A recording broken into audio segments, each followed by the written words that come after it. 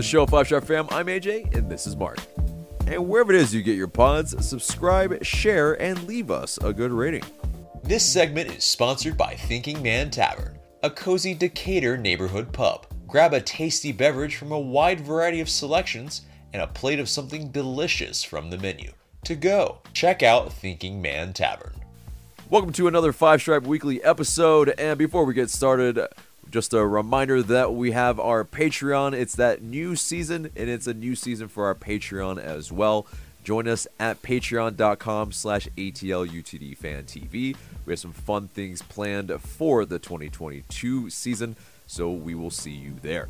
But moving on into the news, and the friendlies have started preseason matches, and LA United played the Georgia Storm at the training grounds, and Tyler Wolff and Jackson Conway scored in that match. It was a 2-0 win, and you saw a little bit of the new gray training kits as well. What did you think of those training kits, Mark? Didn't really excite me. It's fine, I guess. Yeah, it's kind of, it harkens back to maybe like yesteryear a little bit, maybe like the 2018 version that's maybe has a little bit more interesting kind of like trim, but just a little bit darker.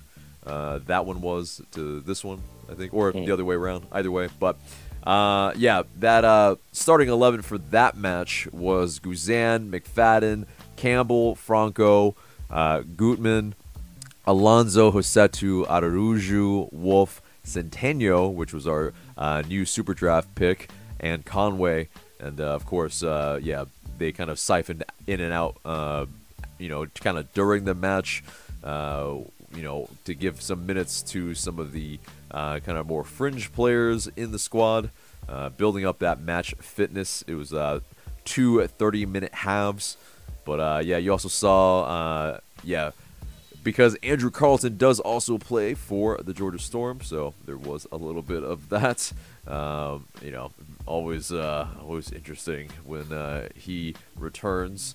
But moving on to our other friendly, which just happened today. We're filming this on a Sunday after that friendly as well in Athens at Turner. It was a 4-0 win over the Georgia Revolution. And that starting 11 was Guzan, McFadden, Campbell, Franco, Gutman, Alonso, Rossetto, Ibarra, Araujo, Wolff, and Conway.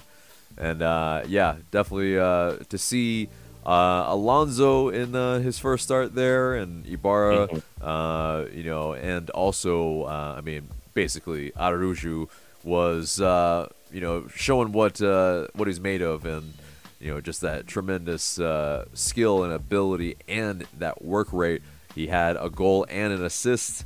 Wolff also got on the score sheet, Campbell as well, and super draft picks in Centeno and Bloyu got, kind of linked up, and Bloyu got on the score sheet with a header from across from Centeno. But you also saw a little bit of the mint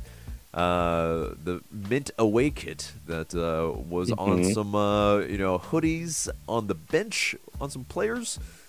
So definitely eventful indeed this match. But what are some takeaways from you from this one that we actually got to see for this one? Yeah, I think so. Right away, looking at the lineup, I think you're starting to get a sense of maybe how Pineda wants to set up.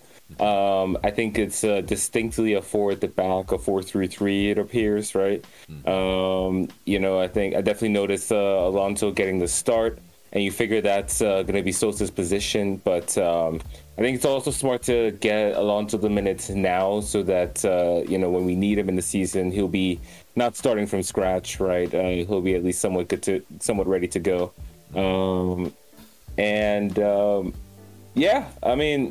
I think Gutman as well. And we'll talk about the Bello news, but obviously now a little more attention is going to be on him. had a solid season last year for Red Bulls, so hopefully he can replicate that with Atlanta United. I think he had an assist in this one, if I remember correctly. So I think. Yeah, so, promising. Of course, preseason, you don't want to get too caught up in the stats of it all, but I will say I think that players seeing the ball go in the back of the net is something that you can't fake or replicate, right? And so always good for the confidence. Always good for the confidence. And, something I've said before, Aruju getting a full offseason underneath his belt, I'm excited for what he's going to do this season. I've gushed about him before in this podcast, and, he seems to be looking to hit the ground running. And so, I think those are probably my main takeaways. And I did peep that mint. It's definitely not white. So, yeah, I'm excited, man. I really like, I don't know, I like the idea of this kid. Obviously, we have to see what the final design is, but indeed. No, it's there's a lot of possibilities with it. What they're going to do is it going to be more like that Real Madrid kind of third kit that they had, where it's mostly mint, and then some of the other accents are kind of the more darker greens or whatever. But it will be kind of fascinating because there was a shot of Santiago Sosa that he posted on his IG story, where he was with Marcelino Moreno, and Marcelino Moreno was wearing the hoodie. I'm hoping that they got the okay to post those pictures. I'm assuming they did. I just it's too late. Well, every year, like one player leaks something. Franco Escobar, we're looking at you. But in either case, I thought the fullbacks provided a lot of width. McFadden and Gutman, both of them were, I think, varying their service, finding that open space, and really battling and making some strong tackles as well as interceptions, as well as headers. And so, good kind of two-way performance from the fullbacks. And then, Aruju looks like maybe a guy that wants to be the man, on this team, and I think he is always available, and he was a guy that was always trying to make something happen in this match. There was a little bit of that kind of, I think, lack of fitness that kind of reared its head, of about 10 minutes in a little bit, where Revolution kind of grew into the match a little bit, but LA United looked in full control. Nothing really, bothersome, especially that second half where, the first shot on goal was at the 90th minute. So, definitely, or 91st minute, really. So it's definitely one of those where, not really a competition that's like that's going to test us too much, but it's just a good run out for the preseason. But moving on from that into some transfer rumors, and the first one is Jurgen Damm, who did mention that he has 2 more years and he intends to honor that contract. And of course he would, because it's a fat ass contract, so why wouldn't he? But Felipe Cardenas, he said that a potential move for Jurgen Damm is imminent per LA United, and so Mexico might be the most likely destination. Cardenas pontificates. So very interesting. You have a player saying one thing, and then the front office saying another. Lo and behold, where have we heard that before? Yep, business as usual for this team. No, but it's so I do want to clear something up as well, because there were people like basically coming out and saying, "Oh, don't criticize Jurgen." Like, I don't think anybody. Well, I shouldn't say that. At least for us, we're not necessarily criticizing Jurgen Damm for getting his money. Like, he should absolutely do that. His agent, should deserve like a lot of that. A lot of what he's getting paid. Yeah, exactly. It's 10%, I think, would be in order. I know that's a hefty amount. I think more than 10% probably is like. Oh, okay. You should be that agent's agent. But anyway. Right? But I mean, like, it's just one of those things though, where you give this player this fat ass contract, and of course the player's not going to want to give that up, and another team probably doesn't want to pay that, and that's the price of doing business. Yeah. So it's just like, you can't. It's an expensive mistake that keeps coming back to haunt you, and you know, we'll see who's telling the truth in terms of Jurgen Damm and his movements. Right. And so, I mean, really, like, I have nothing against Jurgen Damm, the person. He seems like a really, really good person. But it's just, yeah, he hasn't performed in an LA United shirt. And, yeah, it's high wages. So at this point, you know, we got to cut our losses. And, you know, if we have to eat a little bit of that contract, that's what we got to do. And, you know, free up some of the salary cap for us to be able to maneuver and bring some you know, players in that can really help us and help us win. But Exactly. yeah, moving on from that, Ezequiel Barco. Well, yeah, there was a lot of rumors over this past week, and so Cesar Luis Merlo, he reported that yeah, basically there was a move that you know, not only like River Plate was wanting to come in for him for a 2-year loan, but yeah, it pretty much that yeah, he went down there for a medical, and well, River Plate pretty much announced it. Like I mean, and that's yeah, they didn't announce the numbers, but Merlo did say that it was going to be $7 million for 50% of his rights.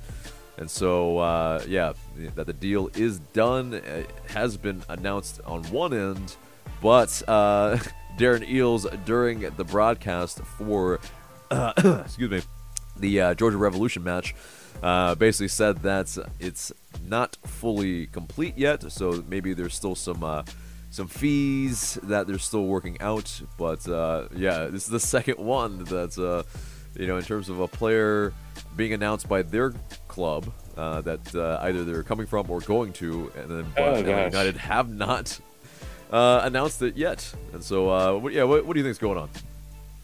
Oh man, well, so like we've seen this with Almeida, right? And we'll get to him in a second. But where they announced that he's leaving, but you know that's one thing. Like he hasn't actually left yet, though. Barco, it appears, is in Argentina. He's There's put on video the of him there. Yeah. He's pictured with the you know, their front office, taking photos, signing the contract. He's in their shirt. He's literally been announced. Like Yeah. he's not coming back. Like Barco's not coming back. It would be ridiculous, silly at this point if he came back. So he's out the door. I'm assuming like the only thing that, as you said, with that transfer. The only details I imagine is, you know, dotting the I's, crossing T's, that sort of thing. Yeah. Now, linked with this transfer is Thiago Almeida, right? And so, you know, we're recording this on Sunday. News of the day in the football world is the Mason Greenwood thing. Perhaps you've heard of it. If you haven't, I would just say trigger warning when you go to look it up. It's a really ugly situation. Very disheartening. Beyond disheartening. The reason, exactly. The reason why I bring this up, though, in regards to Atlanta United and Almeida, is because I think there are serious questions as to what Manchester United knew in that case and how long did they know. And so we go back to a week and a half ago, Darren Eales saying that Atlanta United is doing all this due diligence with Almeida. We really need to know. I mean, you know what? It's not even that. We need to know the club knows what's going on, like once and for all. And, you know, like there hasn't been an update on the case, right? So it's still unclear at best. And I cannot say this enough. It's just, I really don't think it's wise to be trying to sign a player with a case hanging over his head. And you don't know the details of it. Like, this could really like end up having a huge blowback on Atlanta United, and that's not like the main. That's obviously not the main thing. The main issue here is, you know, any potential victims, and you know, that end of it. But like I just think we're playing with fire, and so I'm just, you know, with that news today, it's just we need clarity on this situation. Yeah, and definitely if. Speaking on that Greenwood situation, if anyone does feel like they're in a you know, hopeless situation, definitely, you know, there are people that you know, are going through the same things, unfortunately, and there are kind of organizations that you can reach out to in order to be heard and know that you can stick up for yourself and find some sort of way out of a really, really terrible situation for yourself.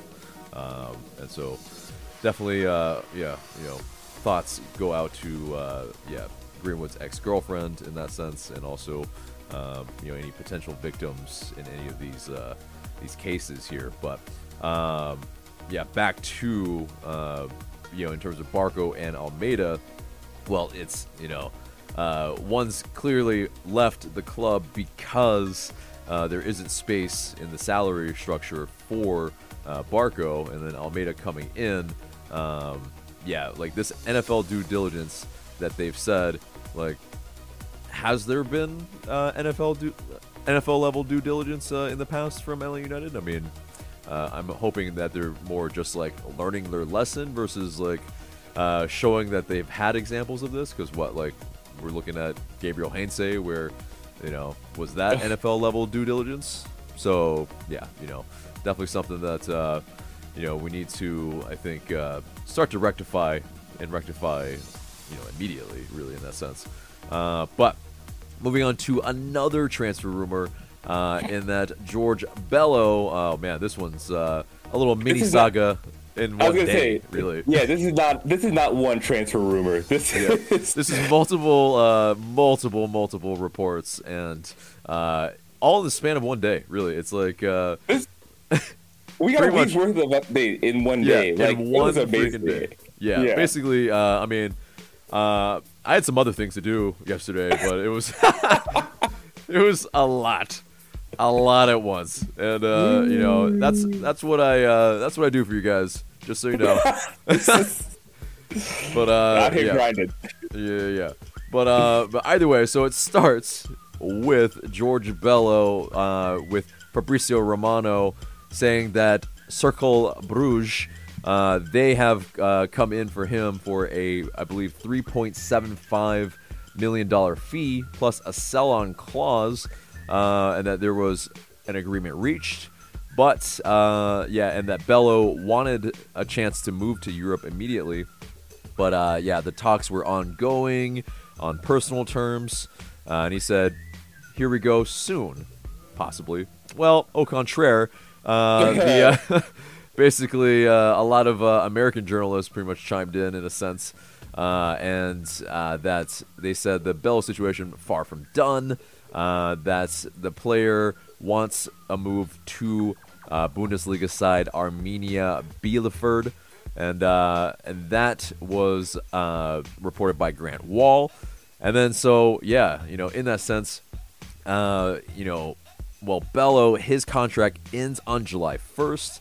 And so, he could already sign a pre-contract with another team. He could just leave on a free. I mean, it's one of those things where, very much Bello has the power here. And it's kind of in that sense where, the offer, though, from Bielefeld, was only $600,000 with a low sell-on fee, and that was from Paul Tenorio.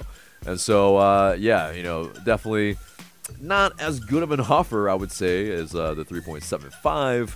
But, Felipe Cardenas also reported that LA United had turned down multiple $4 million offers for George Bello, whether in this transfer window or maybe previous transfer windows. But either way, that fee just keeps getting chipped down, and it's not as attractive anymore. Well, when you're holding out, and then a contract is running down, well, it's it pretty much shows that, Bello pretty much had the pick of what he wanted to do. And, in this sense, Romano and Joe Patrick, they both confirmed that, LA United did agree to terms late Saturday night with Arminia Bielefeld. And, basically that it would be a $2 million fee with a 25% sell-on clause. So definitely a little bit better. I would say definitely like 4 times around 4 times better than what initially was pitched. So I think if you're looking at straight up numbers, okay, sure, a little low, but definitely much better than what it was before. But also, Eels said that, Bello, that situation, it's not quite done yet, but it's almost there. But they're trying to do right by the player and by the club, of course. And, all that being said, what do you think? I mean, a lot to unpack. A lot to unpack. That's exactly what I was going to say. And so, and I want to be clear about this, too, because, again, this is going to cast Bocanegra in the spotlight. I don't think this is an easy situation, right? And so, Bello, let's say, for example, they turned down offers for Bello over the past year. I'm not sure if selling Bello, how we would have felt about it back then, especially for $3 to $4 million, like on the cusp of 2021 or even in the middle of 2021. I don't know, like that may have been a tough sell, I think, for the team. And then what do you do then? Do you recall Gutman halfway through the loan, when he's established and doing well? And so I think it seems like they did want to wait to this point. But then buying teams there did what they're going to do, which is a low ball Atlanta United. And so I think what it ends up being is a test of Bocanegra's, ability to negotiate and a test of his relationships, right? And so in dealing with other clubs and their executives, does he have that cachet? If they were able to get Bielefeld up from 600K to 2 million plus 25% sell on, okay, that's actually not bad. Like all things considered. And then, one has to think if that Cercle Bruges offer was maybe more to, kind of move up that offer from Bielefeld, because there's also that where there's some aspects of it where Bello, if he did go to this side, Bruges, where they're a young side, but they have also 2 other left backs on their team. They're like, I believe, 7th in the Belgian division. And meanwhile, you have Bielefeld as a, I think 14th in Bundesliga right now, where, it's maybe they're not as competitive in their league, but, you play against bigger sides, you play against, I think, much stronger competition on a regular basis. So I think, there is that aspect of it that is to be considered as well. But go on. And that's the thing, like players have to be strategic. At the end of the day, it's their careers, right? Like Atlanta United is not going to guide George Bello's career from here on out. He's got to do that for himself. And so, and I certainly don't blame George Bello for rejecting a move and holding out for a destination that he thinks is best for him. And again, I think that's a test of in that case, Bocanegra's relationships with the player. And the front office relationships with the player in general. Now, I do think that in the end, they did the right thing. Which is, and I think that doing right by the player is key in this. One of the funny things about all this Bello talk is that it invited the USMNT's Twitter onto Atlanta United, and just the usual utter nonsense being spewed. The usual utter nonsense that comes from that sector of Twitter, in my opinion. But I mean, it's just funny that at the beginning of the year, right, these people were getting on Atlanta United's case for not letting Bello and Miles Robinson go with Jason Kreis, right? With the U23s, and how they're holding back his career and stunting their development and blah, blah, blah. And now one is going to Bundesliga and one is starting versus Canada in the World Cup qualifier. Like, come on now. Exactly. That's happening now, which, by the way, yes, that's that other bit of news that Miles Robinson did make the starting 11 against Canada in a very crucial match that's being played today, pretty much currently while we're recording this. But unfortunately, good guys are down 1-0 at the moment. But oh shoot! But either way, it's one of those things where Okay, there is this aspect of, is Boca and the front office, doing right by the players on a general basis? Not so much all the time, but Right. I think, when they're looking out for the best interest of the club, I mean, I think it's in that sense of, like, it actually does make sense. It's like, why did we hold Robinson and Bello back from the U23s camp? Because, we had our own camp going on, and we needed to, get going with a new coach. So it's something that, In Champions League, which starts earlier than the season, as we know. Like, come on. Yeah, there was like, why would we have sacrificed our preparation for the preparation of the U.S. men's national team, who still had U23s and U23s, exactly. It's like, but those who didn't see that thread, because he started blocking people and like basically, pretty much backtracking on a lot of things that he was saying. But one of those things was that he thought that Carlton was a better player than Barco and Yamil Assad, and that Chris Goslin should have had more playing time, and that numerous other non-salient arguments that pretty much nullified anything he was talking about, because it showed that he doesn't actually pay. It's basically just a lot of hatred being spewed at Atlanta United, and there are other clubs that also do this as well, and it's not just the U.S. men's national team. The sense of nationalism here, I think, is something that we won't maybe get into too hard, but it is something that's like, you just got to think about it from the club side. Like, the club, they need to, like, they're protecting their assets here versus but go ahead.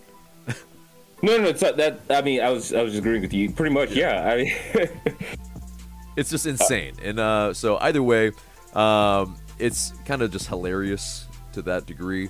But to circle back all the way back to Bello and him going to Bielefeld, I think it's this, like, him leaving for this side for $2 million in this window. I think in a COVID depressed market, unfortunately, it's what makes the most sense. Like, like, I don't think we've really flubbed it too hard per se. If we did, reject offers for $4 million in this window, well, that's definitely, that sucks. But at the end of the day, do we really need the money? Right. Not really. Like, and the fees that come in don't really help us in that regard for creating more cap space anyway. So it's just like, love the rules. Right. So the $2 million for Arthur Blank is really a drop in the bucket. So, like, I would say the $600K looks bad more than anything else, right? It's the optics of the matter, because and I think that, like, if I were another MLS team with young players coming through, I would be annoyed if a big MLS team took $600K for one of theirs, right? So I think there's that aspect of it. But to every other point you made, I think you're completely spot on, because I think the big key here is doing right by the player. Like, we've seen this with Aaron Long, most recently Kellen Acosta, Paul Arriola, players who are basically like, hey, they did not do right by me, and unfortunately, they're disgruntled openly, and unfortunately, it's a part of U.S. soccer culture, both in MLS and NWSL. And so I think that it makes sense for Atlanta United to set a good precedent in that regard. And because, it's this, like, with Miggy, like, it was a coup to get him here, right? Like, he was easily one of the best players to ever grace MLS. He was more than likely always going to go to Europe. Somebody like Bello going to Europe, I think, is more of a win. I think, a good reflection of the club itself and its process. Because, I mean, like, it wasn't always smooth, right? There were definitely ups and downs, but the fact of the matter is, he's going to a Bundesliga club, and he's going to have a chance to show what he can do at a pretty young age. Yeah, and at a good level where that league has a history of developing American players. So, definitely something great. Something not so great is that Greg Berhalter, according to Sam Stejskal, and it has since been confirmed that Brooks Lennon has been sent back to Atlanta due to an ankle injury. And of course, you get flashbacks of Miles Robinson and his injury with, Berhalter's camp. But definitely one of those things where, yeah, a lot of people are pissed. A lot of fans are in outrage at Berhalter because I think, yeah, it is. I mean, it's not only our players that get injured, but I mean, yeah, this is the second one. And I think there's also a reason why Atlanta United are going to withhold their players from their camps sometimes because, like you send them back injured like too often. Well, yeah, it starts to kind of screw up roster construction, and especially in a league where there's such limited resources to so many things. Like, you're gonna be a little miffed, and you're gonna be a little bit, handcuffed by the actual league structure itself. So, I don't know if you have thoughts on that. I will say in this case, definitely, it's not quite the same as Miles. Like, Brooks Lennon is not quite as important as Miles Robinson for one. It seems like I think Doug Roberson or somebody who was there reported that he wasn't in a boot, wasn't on crutches, so that's a positive sign at least. And hopefully this is a precautionary matter where, like he just didn't look right or he felt a little something, and Berhalter did the precautionary move of just sending him back, and it's. Hopefully this doesn't disrupt his preseason too much. He still has 4 weeks to recover. We have Ronald Hernandez there. Eddie McFadden seems to be showing his stuff. So, ultimately, like, I'm not too worried about it yet. If this is something that keeps reoccurring, then I might get upset. But I think in this case, Berhalter may have done the right thing, hopefully. Yeah, hopefully, I want some details on how this happened to begin with. I mean, it might just be like a roll of the ankle that happens all the time. Thing. Right. Or if it was a strong tackle from a teammate, well, then I'm gonna have some some words. Which teammate? Just want to come outside. Exactly. I just want to talk, man. But anyway, so that is it for the news and pretty much the entire episode, except for the question of the day. And the question of the day is, do you feel like we need to bring in a veteran backup striker? We still haven't done so. And we have some Albatross contracts still on the wages. So definitely let us know in the comments below what you think about that. And anything that we talked about in this episode, of course, as well. What you think of the first preseason match that you could watch? Definitely get us and add us in those comments below. And that's it for us today. Remember to subscribe to us if you haven't already. Share this episode and leave us a review and rating so we can pop up higher in your rankings. And for Mark, I'm AJ. Thanks so much for listening.